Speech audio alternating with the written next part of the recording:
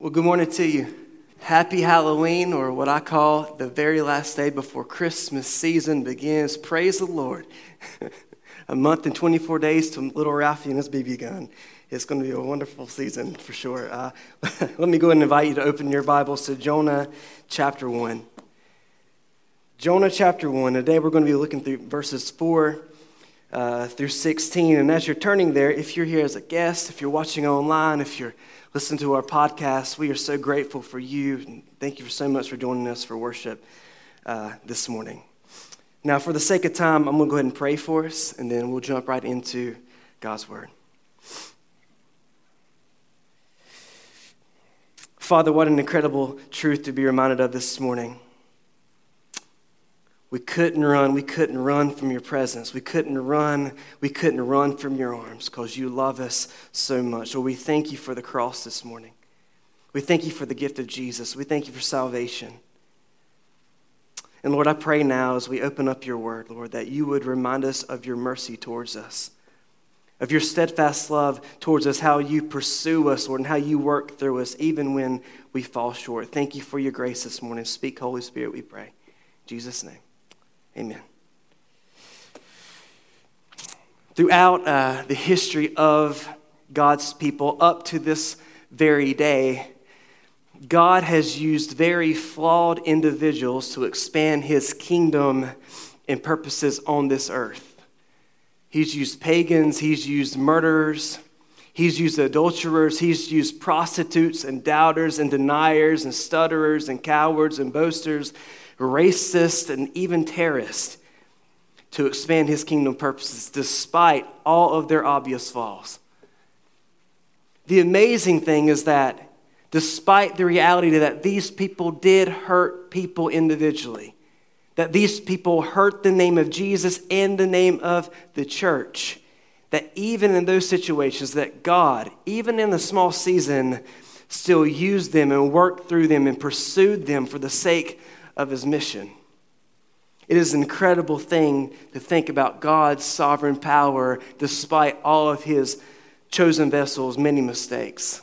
God is merciful. He is gracious. And this morning, Jonah the prophet is such a great example of this very fact. Last week, we were introduced to Jonah, who was commanded by the Lord to go to the people of Nineveh. And we noticed in verse 3 that he ran away from God's command. The last time we seen him, he was on a boat going towards Tarshish. And that just leads us to two fundamental questions. What happens to Jonah? And ultimately, what happens to Nineveh? We'll focus on the second question in a couple of weeks, but this morning we're going to focus on that first question. What happens to Jonah? What will God do? What happens when his chosen messengers willfully obeys and runs away from his clear and direct command? So that's what we're going to be looking at this morning. So our main idea is that God mercifully pursues and works through his rebellious messengers for the sake of his mission. So here's my goal. I want us to see how God specifically pursues Jonah and works through Jonah for the sake of his mission. So let's first look at how God mercifully pursues Jonah for the sake of his mission. So three ways we see how God pursues Jonah. We first see that God sends a storm of judgment. Go with me to verse 4. It says, "But the Lord hurled a great wind upon the sea, and there was a mighty tempest on the sea, so that the ship threatened to break up." So if you go back in verse 3, we notice that Jonah's response to God's command is what? To run away. We see the intentions of Jonah. This is like an Hail Mary attempt to run away from God's command. That was his intentions. But in verse 4, it starts off to show us what God's intentions are in this situation. It says, "But the Lord." Jonah's intentions is to run away, but we're about to see what God's intentions are in this situation. But the Lord is the joy of every believer's testimony in the very nightmare for anybody who's opposed to the Lord. Jonah wanted to run away, but God has other plans. God in verse 4 sends a great wind on the sea that leads to a great storm. If you go now to verse 5, you can notice that this storm is so bad that professional sailors are scared to death for their lives. It says that the boat itself was on the verge of breaking. Now don't miss this. In Jonah's day, the professional sailors would have been more than capable of dealing with storms. But in situations like this, when storms just come all of a sudden, just really quickly and just out of the blue, they would have recognized that this was judgment from a deity. We see in verse 5 this very fact. The mariners were afraid. Each cried out to his God, and they hurled the cargo that was in the ship into the sea to lighten it for them. But Jonah had gone down into the inner part of the ship and had lain down and was fast asleep. So you see the sailors doing anything they can, right? The storm comes, they're panicking, they're throwing the cargo around, they're on their knees praying to their deity. You see the sailors' concern. They want to know what has happened that God's sudden judgment has fell upon them. But notice Jonah's response. It says he was in the inner part of the ship. The Hebrew here emphasizes that it's not just a sleep, it's a deep sleep. This dude is probably snoring. There's a sobering lesson we learn here in Jonah's response. Back in verse 3, we see this word down repeated 3 times all the way through verse 5. Right when Jonah makes the decision to run away from God's word and presence, his decisions literally start taking him down the wrong path. So much so that when God began to place a judgment on his path to get his attention, Jonah was literally asleep and missed God's clear and direct warning that even pagan sailors can recognize. Brothers and sisters, if we're not careful, our willful disobedience and turning away from God's word and presence will eventually lead us so far away that you are unable to hear God's clear and direct message to you. Hebrews 12:5 says this, "My son, do not regard lightly the discipline of the Lord, nor be weary when reproved by him. For the Lord disciplines the one he loves and chastises every son whom he receives." You see, God's concern here is for Jonah to be holy. He wants his people to be holy. He cares about us. He wants us. He loves us. And he always does what's best for us and for his glory. Can we apply this to COVID? I do believe over the past 20 months that God has been cleaning up his church, absolutely. And I do believe he has been sending a clear and direct warning to his people. We see the world just like the sailors, running around and panicking and trying to do anything they can to heal the situation and take care of the situation. But how has the church been handling all of this? What about God's people? Are we like Jonah, asleep, complacent, uncaring? Is it possible that we could be missing God's clear and direct warning and message to us this morning through a pandemic? God here wanted Jonah and chose Jonah for a specific purpose, and Jonah was running away. So God sends a storm of judgment to get his attention. Secondly, we see how God pursues Jonah by confronting him in his sin. So again, picture the scene.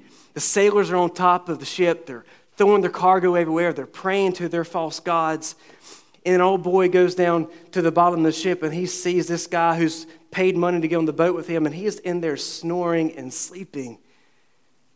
Can you imagine? He's probably mad. He's infuriated. He goes to the ship captain and he says, "Hey man, this dude who just paid money, he is asleep down there and we're about to die. What is up with this dude?" So notice in verse 6 how the captain handles it. He goes down to Jonah. He says, "What do you mean, you sleeper? Arise, call out to your God. Perhaps the God will give a thought to us that we may not perish." Can I encourage you to underline that statement? Perhaps the God will give a thought to us that we may not perish, because we will see that throughout the rest of Jonah. In other words, this is what he says. Hey man, do you not care that we are all about to die? Do you not care that God has placed his judgment on us? Do something, Jonah. This waking up had to scare Jonah to death. It was a nightmare. This desperate plea from the captain, in the sense, is the same thing that he heard from God in verse 2. God says, arise, go to Nineveh. In other words, God says, arise, go to Nineveh so that they may not perish. The captain's words here are convicting. They're confronting. You can just imagine this deep moment of deep introspecting. Jonah's probably saying, Jonah, just arise. Do what God has called you to do. Quit running away. Care that people are not perishing. Right in verse 7, we take us to the next scene where we're on the top of the boat, and it says, and they said, the sailors, to one another, come, let us cast lots that we may know on whose account this evil has come upon us. So they cast lots, and the lot fell on Jonah. Now, if you've read the Bible most of your life, you know that when someone casts lots in the Bible, they believe that it is God who is revealing something to them. They're seeking the Lord's guidance. They're just seeking the Lord's answer. In this text, God reveals to them who is responsible for the judgment that's on them. Proverbs 16:33 says, the lot is cast into the lap, but its every decision is from the Lord. So the crew cast their lots. God reveals to them that Jonah is the one who is responsible for this situation. So they do the obvious thing. They run to him like a crowd of paparazzi talking to a celebrity, and they begin to pound this dude with questions. Verse 8, they say to him, tell us on whose account this evil has come upon us. What is your occupation? Where do you come from? What is your country? What people are you? Notice his response, verse 9. He said to them, I am a Hebrew, and I fear the Lord, the God of heaven, who made the sea and the dry land. The crew here wants to know who this man is, what he has done, and what God he has offended. These questions, again, had to burn inside of Jonah. He, in this moment, is being confronted. Once again, don't forget the irony, he's being confronted by pagans. Of this reality that what he is doing, that he is running away from God's clear and direct command. Jonah says here in the Hebrew that he is a worshiper of Yahweh, but notice that he doesn't answer what his occupation is. I love this quote by Sinclair Ferguson. He says, he was no longer to say that I am a prophet of the Lord. His witness had been silenced. The very work for which he had been created lay incomplete. He had no word from God to give. Notice verse 10, sailor's response. It says, the men were exceedingly afraid and said to him, what is this that you have done? For the men knew that he was fleeing from the presence of the Lord because he had told them. It is amazing to me that pagan sailors take Jonah's disobedience more serious than he does. They are saying, in essence, what are you doing, Jonah? The supreme God is after you, and you have the nerve to try to run away? What is the matter with you, dude? We feel the weight here of Jonah's sin and disobedience in the eyes of God. In the eyes of God, Jonah's disobedience is foolish and deserves punishment. Jonah's disobedience and attitude needs a radical change. Psalm 5:4-6 says, for you are not a God who delights in wickedness. Evil may not dwell with you. The boastful shall not stand before your eyes, nor you hate all evil doers. God hates sin. He wants nothing to do with it, and he don't want his people to have anything to do with it either. At this moment, by his mercy, God confronts Jonah in his sin through the lips of pagans so that he can get Jonah's attention and devotion. Third thing we see how God pursues Jonah by wrecking his attempt of running away. Drop down to verse 15. So they picked up Jonah, they hurled him into the sea, and the sea ceased from its raging. So we'll get here in a little bit. But we ultimately see that the sailors do exactly what Jonah was hoping to happen. They throw him overboard. But don't miss this reality. In essence, God stops Jonah completely from running away from him. There is no more running away from the Lord. He can't go an inch further. God stops Jonah in his tracks and changes the trajectory of what Jonah was originally hoping to do. I love Proverbs 16:9. It says, "The heart of man plans his way, but the Lord establishes his steps." Me and Megan have been together for over 8 years. We've been married for, 3 years. About lost my count there. And we have learned this very fact so often in our relationship. Before we got married, we had all these ambitions. Oh, we're going to get married, and we're going to have this, and we're going to do that, and this is going to look like this, and we're going to go and do all these things all the time. Even in the pregnancy and delivery, we had all these plans of natural birth, and God has just taught us over and over and over again that we're not in control. He is. In this story, God teaches Jonah that he is not in control. God's in control. You see, sometimes God uses our own hopes and plans to get our attention. This happened to Jonah. Jonah's plan was to get on this boat to run the opposite direction from God's command, but God looked down on these chain of events, and he had other plans. He allowed Jonah to get on the boat to experience all that he experienced, and through the very means of Jonah's own plans, God intervenes and pursued him until he stopped running. What we see here is that when God chooses someone to do something for him in his kingdom, he won't stop pursuing that person until they obey and do it. Our goals and intentions can change, but God's purposes never do. Isaiah 46:10 says, "My counsel shall stand," and listen, "I will accomplish all my purpose." God, by his mercy, didn't give up on Jonah. He could have. He should have. But by his grace, he didn't. Jonah was God's chosen vessel to go to the people of Nineveh, and God was not going to quit pursuing this man until he got his attention and obedience. Market Church, God will accomplish his purposes through his chosen people one way or another.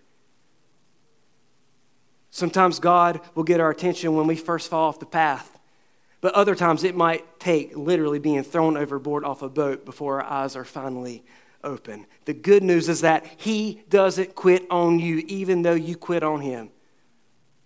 He doesn't quit on you even though you quit on him. Praise God, he doesn't give up on his broken vessels this morning. Second point we see in this passage is that God mercifully works through Jonah for the sake of his mission. This is amazing. The reality that God willingly uses his tainted and runaway messengers to share his message is both humbling and praiseworthy. The Apostle Paul says this, Philippians 1, down at verse 15. "Some indeed preach Christ from envy and rivalry, but others from goodwill. The latter do it out of love, knowing that I am put here for the defense of the gospel. The former proclaim Christ out of selfish ambition, not sincerely, but thinking to inflict me in my imprisonment." Verse 18 is amazing. What then? "Only that in every way, whether in pretense or in truth, Christ is proclaimed, and in that I rejoice." I've heard this over and over, and it astounds me. I hear of churches and individuals who are so against using songs and resources and books that people who they don't agree with have brought out and has blessed the church because they say that it is from tainted people. that their theology is whacked up. That notion is absolutely absurd. It contradicts what Paul says here. It contradicts who the person of Jonah represents. If a song or resource proclaims the gospel, if it's faithful to the word of God, if it points to the character of God, and it's anointed by the Spirit of God, you and I should have no problem with that song or resource. And we should be mature enough to celebrate and praise God that he has made himself known to many people through that very means, no matter who wrote or created it. The fact that 6 million people right now have watched Justin Bieber lead worship at a church should bring us joy. It shouldn't say, oh my gosh, I can't believe he's leading worship. God has anointed that man for a moment, even as for a moment, to make himself known to over 6 million people who I dare say majority do not know Jesus whatsoever. I digress. It is God's business, not ours, as to who he decides to use and work through to make himself and his gospel known. Jonah here is the perfect example of this very fact. In this passage, we see God working through and using rebellious Jonah for the sake of his mission, even when Jonah had no desire to do so. Let me show you a few ways. Verse 9, we see that through Jonah's words, God reveals his character to the sailors. Let's go back to verse 8. They said to him, "Tell us on whose account this evil has come upon us. What is your occupation? Where do you come from? What is your country? And of what people are you?" Again, the sailors completely understood that it was God's judgment on them at that moment. And they want to know what God Jonah worshiped and what is that God the God of. Notice verse 9 again. He said to them, "I'm a Hebrew. I fear the Lord, the God of heaven, who made the sea and the dry land." Jonah says this, "I worship Yahweh, the supreme God who created everything that exists on this planet, in this universe." We see this same statement about who God is in two different verses. Deuteronomy 10:17 says, "For the Lord your God is God of gods and Lord of lords, the great, the mighty, and the awesome God, who is not partial and takes no pride." Psalm 95, 3-5 says, "For the Lord is a great God, a great King above all gods. In his hands are the depths of the earth. The heights of the mountains are his also. The sea is his, for he made it. In his hands formed the dry land." The sailors here want to know who Jonah worshiped and what deity he was God of. Jonah answers that the God he worships, Yahweh, is the supreme God who created everything. This answer petrifies the sailors. They say, "What is this that you have done? You're running away from that God? Are you crazy, Jonah?" This is what I want you to see. A commentator said that this week, and it was perfect. Even when Jonah was trying to run away from God's command, even then, he couldn't help but do what he was called to do. He couldn't help but to be a prophet. Notice the irony. Jonah runs away because he doesn't want to preach to pagan people, but God uses him in his rebellion to preach to pagan people. Through the rebellious Jonah's words, God reveals his character to these sailors. Further, we see through Jonah's blatant disobedience, God reveals his justice to the sailors. Go down to verse 11. So they say to him, "What shall we do to you, that the sea may quiet down for us? For the sea grew more and more tempestuous." In other words, what can we do, Jonah, so that Yahweh's judgment can be satisfied?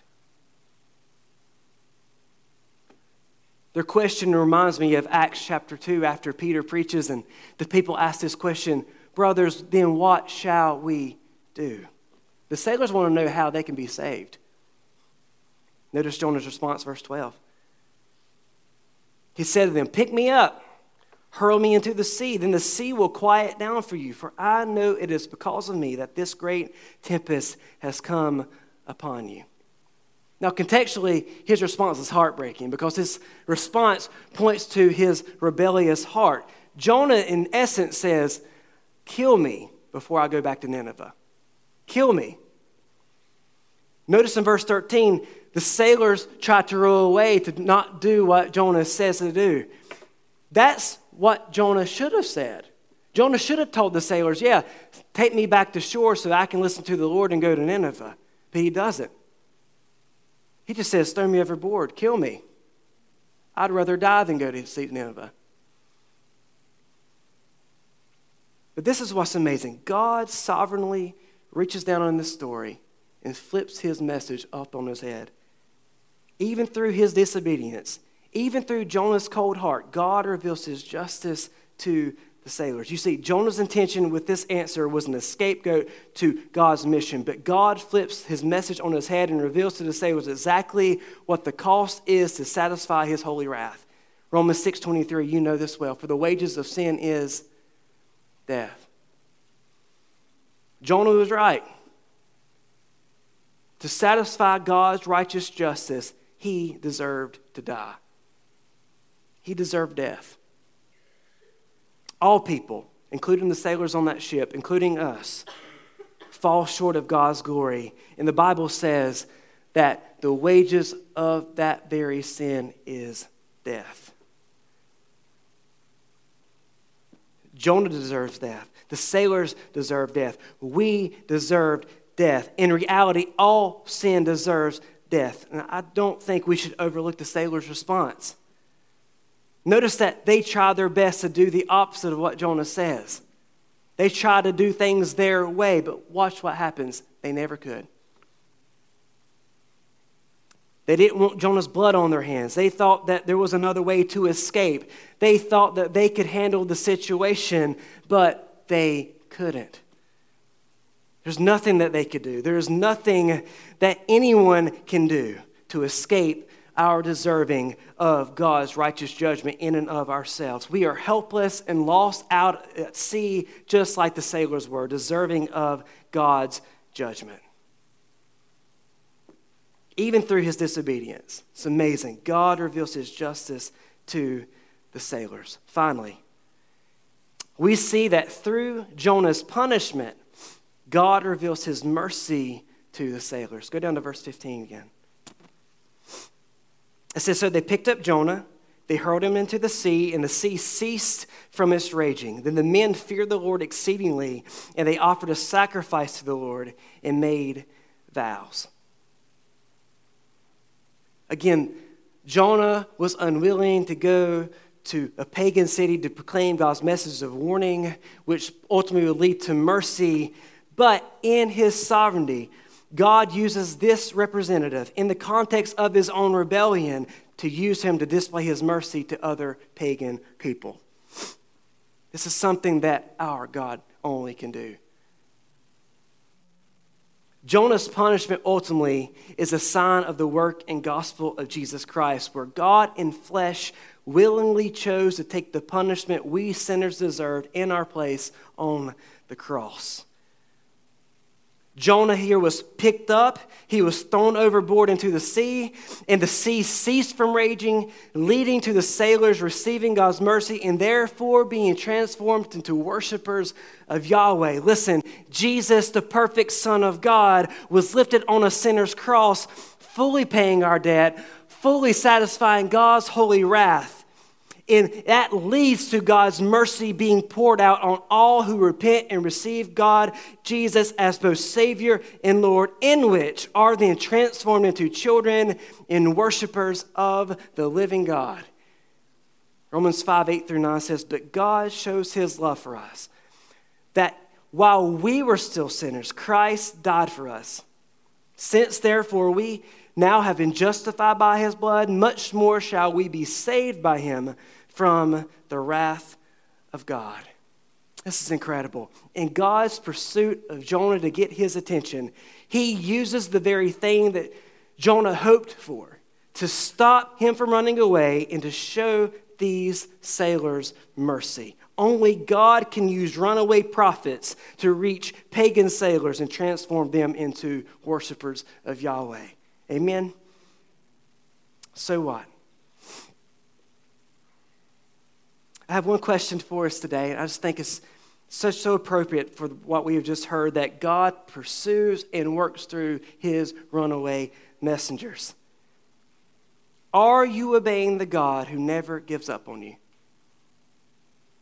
Are you obeying the God who never gives up on you? So back in July of 2017, I had such the honor. One of the greatest highlights of my life was being ordained into pastoral ministry, and was at Parkwood, and was up there with 3 other guys who worked at Parkwood as well. And so at that service, we worshiped, we sung, we were encouraged in different ways like that. But at the end of the service, they sat all 4 of us who were going to be ordained up on stage, and Pastor Jeff invited all active and retired ordained pastors to come up to stage. In single file line, they came and prayed over every single one of us who were sitting there on stage. Pastor Stephen was one of them. At the end of the line was Pastor Jeff from Parkwood. And so he kind of personalized each encouragement to each of us as he went through. But at the very end of his encouragement, he looked right at us and he quoted this verse, Philippians 1:6. And I am sure of this, that he who began a good work in you will bring it to completion at the day of Jesus Christ. As I've reflected on that moment so often, as I've reflected on this verse this week, a few things that I've been reminded of. First is that God has called me to this specific work. He has called me to be a pastor and shepherd. I am responsible for that work. It matters what I do and do not do. My holiness matters. And because of all of these things, I am responsible to fight for them. I'm responsible to fight to be obedient each day of my life. It's important this morning for me to be disciplined. It's important that I do my very best each day to practice spiritual disciplines, prayer and scripture, worship. I am responsible before God as to the things he has called me to do. And when I begin to fall away, and when I begin to fall short and lose sight of those responsibilities, and when I lose sight of the Lord and his mission, God pursues me and does whatever it takes to get my attention and refocus me on him and his kingdom. Second thing that I've realized is that God, by his grace, doesn't make me do this work on my own. He doesn't tell me to do something and just gives me the ball and leaves me to do it with my own power. No. He has told me to do something, then through his Spirit, he provides the giftedness and he provides the strength to do those things. He never leaves me by myself. God is the one who called, gifted, and is actively working through, in the promise in Philippians 1:16 or 1:6 is that he will bring that work to completion. It's amazing. He saves us. He gives us a mission to do, and then he works through us by his own Spirit to accomplish his mission. Here's the deal. We just have to be willing vessels. The same is true for you this morning. If you are in Christ, as I mentioned last week, God has called you to a specific thing or things in your life. He has gifted you and he has placed you exactly where he wants you to be. He's commanded you to embrace the things in your life that he called you to be for the sake of his glory. You are responsible for a holy God as to what you do and do not do with the callings he has placed on you in your life. Your holiness matters. God wants to have a deep, abiding relationship with you each day. And when you begin to drift away, and when you begin to take your eyes off him and his mission, God will pursue you and do whatever it takes to get your attention, even if that means throw you off the side of a boat.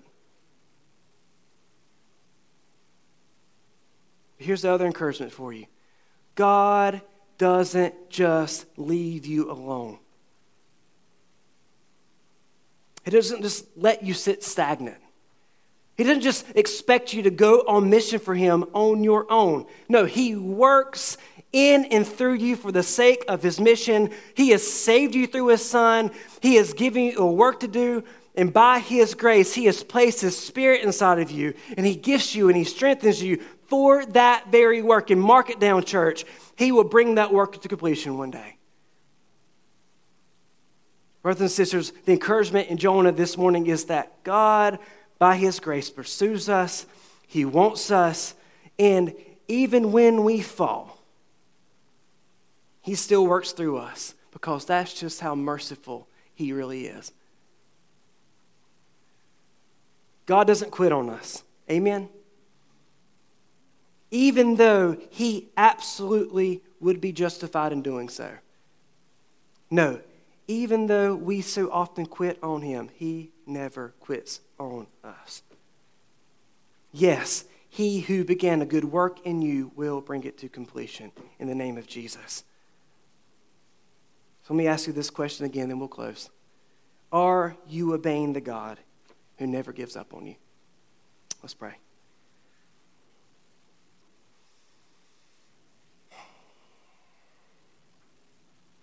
Father, your love and your mercy is astounding. That while we were still sinners, you sent your Son Jesus to die on our behalf. And through him, you declare us righteous and holy. And God, we are amazed this morning that when we fall, even though we deserve your punishment and wrath, you pursue us because your name, your glory, and your mission matters to you. Oh God, stir our hearts for you this morning. Tear down the barriers and the disobedience and the excuses that we all so build up in our lives. And oh God, fix our eyes on you and your mission this morning, Lord Jesus. I pray for the soul in this room who's never experienced the mercy of your Son. Oh God, may today be the day of salvation. Save souls in this place. And oh God, commission your people for your work. Lead us now to your response to you. May we sing of your glory and your praises. In Jesus' name, amen.